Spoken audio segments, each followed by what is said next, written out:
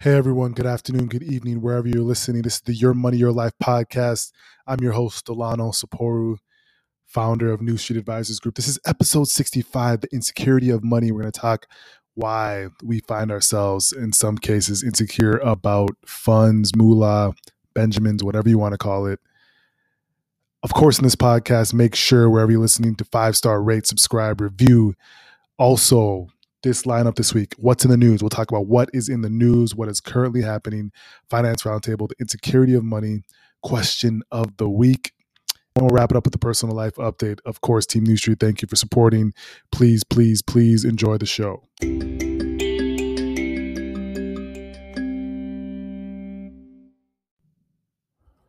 Hey, market update. It's been an interesting, week for the market. Really calm. It's been really calm the last couple of weeks, which I predicted. Earnings have been strong from banks, from different companies. You're having different earnings come out. But what you're seeing is a theme where it's the recovery, which will produce a more of inflationary growth versus the rising inflation and the economic restart, could possibly weaken consumer purchasing power. But there is a theme I think you're seeing, rising inflation. You're seeing the deflationary trade. You're seeing a lot of strong earnings from companies, and generally the market's been quiet. There's been a lot less volatility, which of course for sure short-term traders is not fun for them because they want volatility. They're not seeing it. They're seeing steady growth, steady tick ups in the market, which is a way an efficient market's supposed to run, with a lot of seesawing back and forth, recklessly. So value, growth, all ticking, all ticking at this point. If you're looking at it from the standpoint of the first quarter, a little bit past the first quarter of the 2021, markets are looking strong. You're seeing the vaccine rollout continue to be strong, and job numbers getting better, much better than they were at the peak of the pandemic. So recovery wise or economically, things are looking much, much stronger for investors again. And, now is the time for investors to continue to put money in investments, put money into, have a strong plan in that set of things. So that's a good market update. Now, from moving to news, lots of the news, lots of tidbits, lots of snacks, lots of different things. First and foremost, it's been heard that Clubhouse monthly downloads have been plunging. March they saw a plunge. And I think this makes sense because if you're on Clubhouse, you'll notice that you normally get notifications when someone joined or someone's joined the app or whatever. I would get those notifications like crazy. I'd log on, there'd be like 20 notifications that someone joined. Now I log on, there's no notification that anyone joined. Makes sense. I think this is more of a factor of, yes, you're seeing competition. Twitter, Facebook have their own version of a social audio app, but you're also getting to a place where people are just less looking for a reason to be home listening to other people talk about themselves.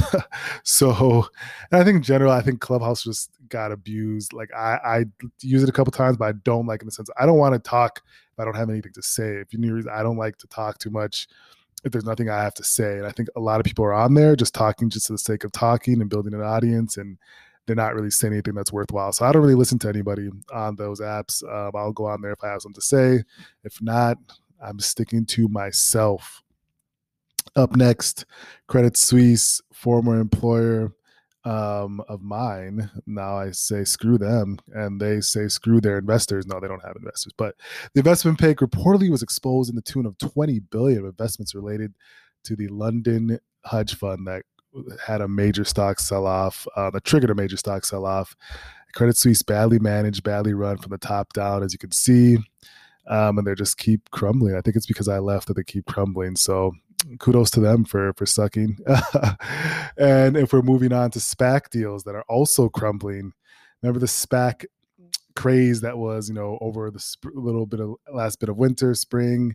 People thought the SPACs would never end. They're starting to slowly trickle. There have been just 10 deals in April compared to 100 in March. I think people have caught on. You can't just, they actually could just sell the public retail investors crap until then they would buy it all. But regulators stepped in and said, hey, we're going to take a better look at all these SPAC deals you're spouting out to the public and what is actually going on back here. And it's triggered them to slow down because they realize, oh shit, we can't just be giving these to the idiots out there, because the idiots will keep taking it. But they've slowed them down a little bit.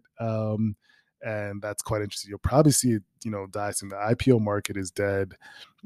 Capital markets are going to die. The industry is dwindling. This is just another way to ignite the industry, but they'll find more ingenuitive ways to do it. In the end, it'll dwindle. But what is not dwindling is Apple and their product unveilments. They just had a big, I think it was April 20th, or what is it, 420, that they did the unveiling of their new products, that AirTags, podcast subscriptions. I think is cool. I have to look at more into that. So they did a lot. Apple's always known for their big events where they dive into what they're doing. So the new iPad Pro, which I love, I talked about iPads before, is just being a good, solid Apple product. Redesign iMac. iMac is the only Apple product I really don't mess with. I'm a PC person, but everything else is Appled out.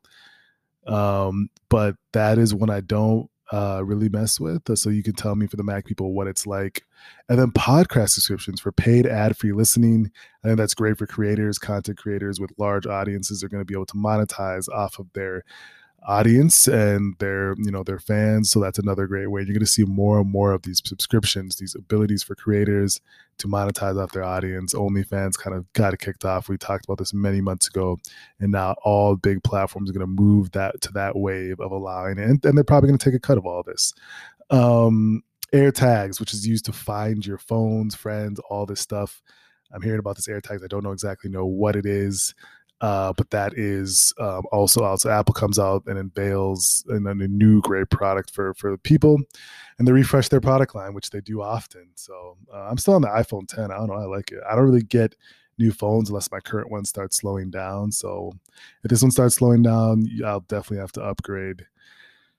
In more somber news, obviously the verdict, Derek Chauvin was found guilty on all counts, including second-degree murder and the death of George Floyd.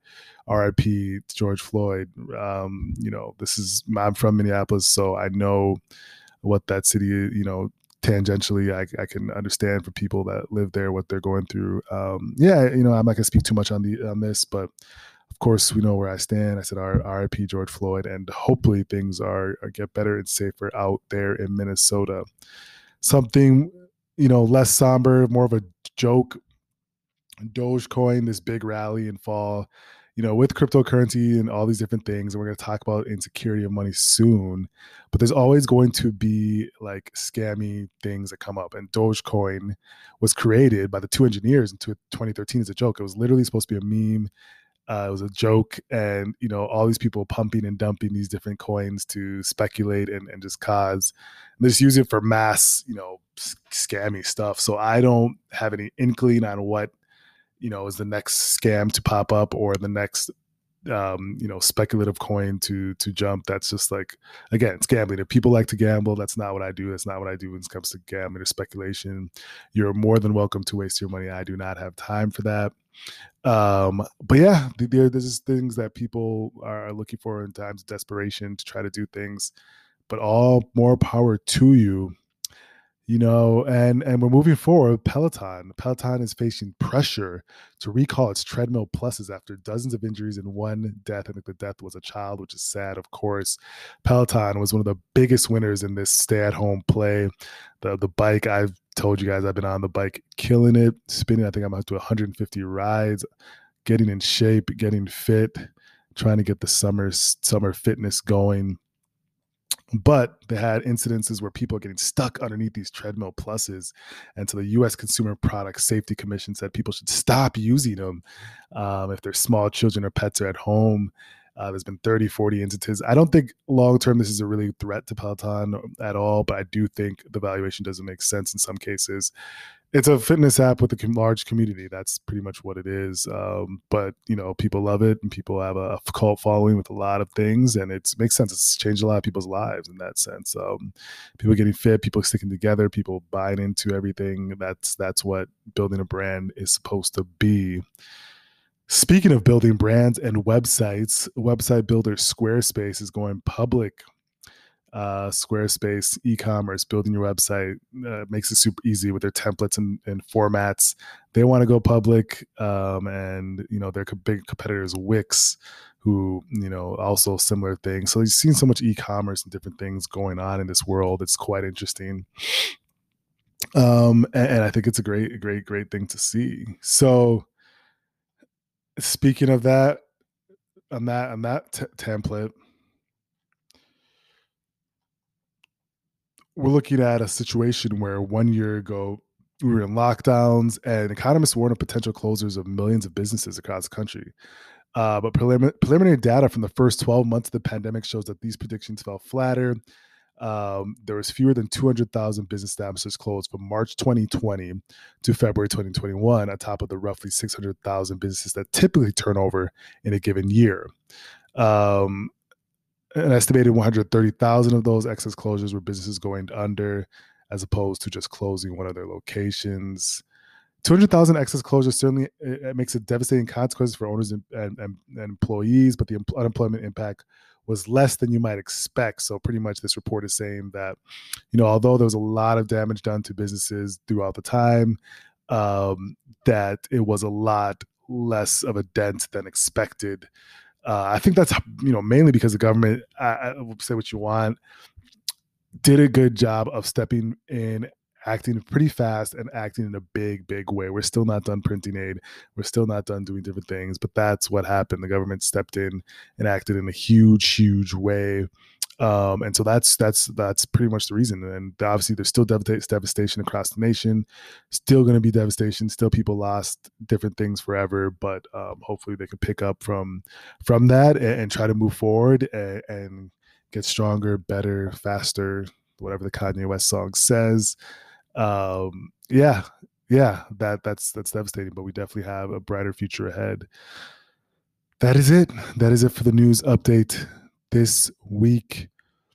Let's go and talk about the roundtable insecurity of money next.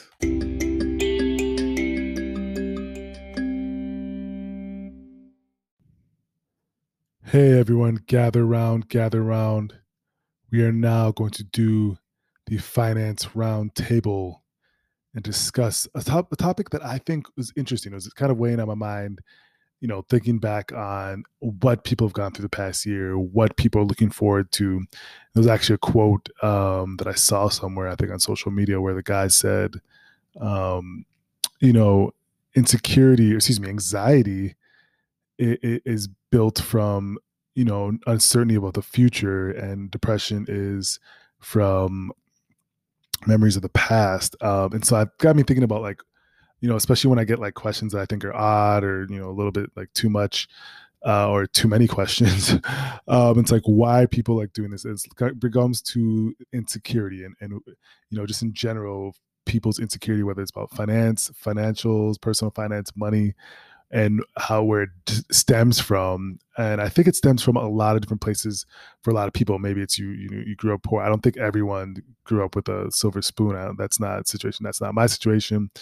But people, it could be from that. It could be from just feeling like you have to take care of people, or just feel like you have to take care of your health, or any different things. But there's a lot of insecurity I've noticed around money, and I just wanted to dig into more of why that is. Like, where are we finding it from? What is the anxiety, insecurity stemming from, and how do we fix it? It's particularly a lot in men. You'll see it. I think, obviously women also have that, but I know you see it particularly in men, where they just have this insecurity of money, or whether it's not making enough, or not doing enough, or not being XYZ. Um, and what does it stem from? You have to figure that out for yourself. What can you do about it, right? I think there's a few things you can go about it. And there also could stem from, not being financially literate. If you feel like you don't know anything about planning or any of those things, there's a lot of reasons why people feel insecure. And I think social media compounded that. People like see other people living a certain life and insecure or anxious about it. That is just not the way you want to go about it. I've always said time and time again, it's not about people, they'll complain about different things. Yes, if you want to reach a certain goal faster, you have to sacrifice a lot and make more. Like, that is just a fact. You're not going to make more by speculating. I think that's why, insecurity drives people to speculate and try to get rich quick. It's not going to happen. You have to do things the right way. You have to bring value to society to earn more in most cases. But it does beg the question, what can be done about it? What can be done about the security? I think you have to, one, get to the root of it. Two, learn how to control, yourself and your money. And actually, I've talked about it, and actually understand what it's for. Like, it doesn't have to be that you get rich and all that. It's a resource and tool to be used for what you want your life to be, right? It doesn't have to be. It could be what you want your life and your family's life to be, and that may be different from XYZ person next to you or your neighbor or whatever. But you have to understand that it's a tool that can be used for what you want your life to be, and that's simply that, right? And so once you understand that, then you can go forward with getting a plan. I think, again, I've always talked about a plan. Work with the expert is the best thing, and I'm up to a point where I like, again, there's such a huge value in that, and people don't understand that, because I've seen people make stupid mistakes, and that could have easily been avoided had they like listened to someone that actually knows what they're doing instead of like their friends or whatever. And so that's the biggest that's one of the biggest things, right? um and then from there you can see a bigger picture. Once you have a plan, you can see a big picture. I've always been said this before. I think, 2, 3, 4, 5 years ahead, and that's kind of how I operate, and I've always operated. And I think it's super smart for people to try to think that way while you're working in the present. So think further ahead, and try to gauge what you can do to get to those goals, right? And that is a huge thing. And then just like let go of these insecurities. Like, don't have gratitude for what you're doing. Have gratitude for this process, the journey, everything that's going on, because it is a journey, is a process.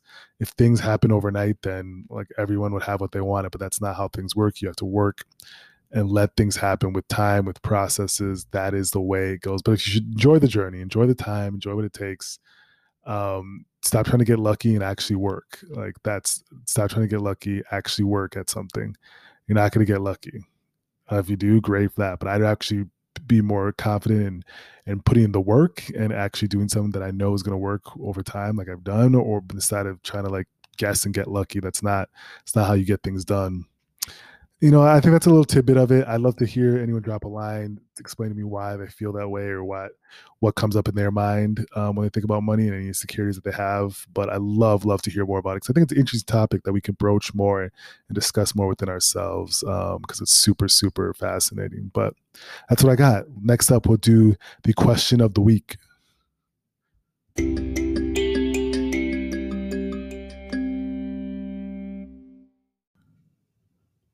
Questions of the week, ladies and gentlemen. Questions of the week. This is an interesting one I read. I think it'll be applicable to a lot of people out there listening. And it goes like this from the listener. I'm a recent college grad who was fortunate enough to land a job before even graduating. I'm extremely frugal, paying all my bills and putting 36%. That's a very distinct percentage, very specific percentage of my income into savings every month. I grew up in a low income household. My parents are immigrants. We lived on my father's income while also paying the expenses of a child with a chronic illness. Me, in parentheses, says the listener.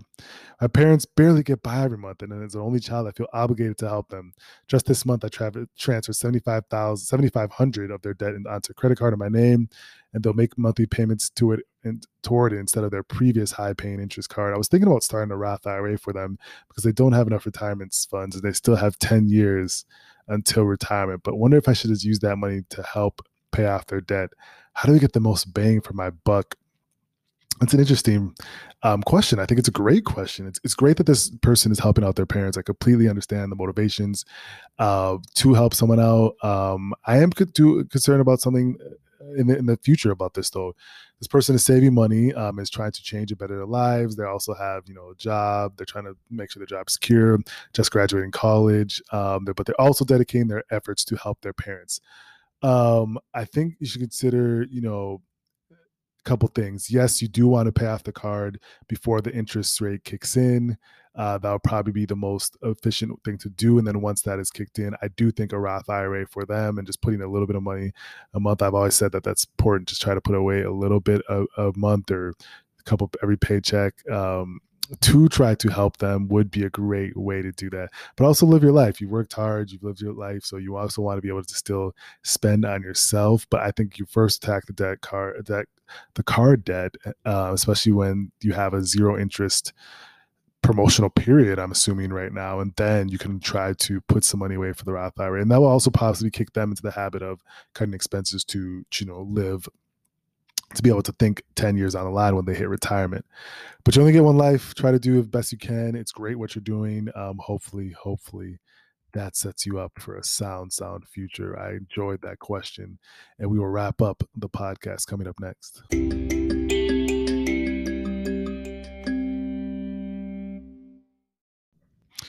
Wrap it up. Another great week. I hope it was great for everyone else. Man, I don't have much.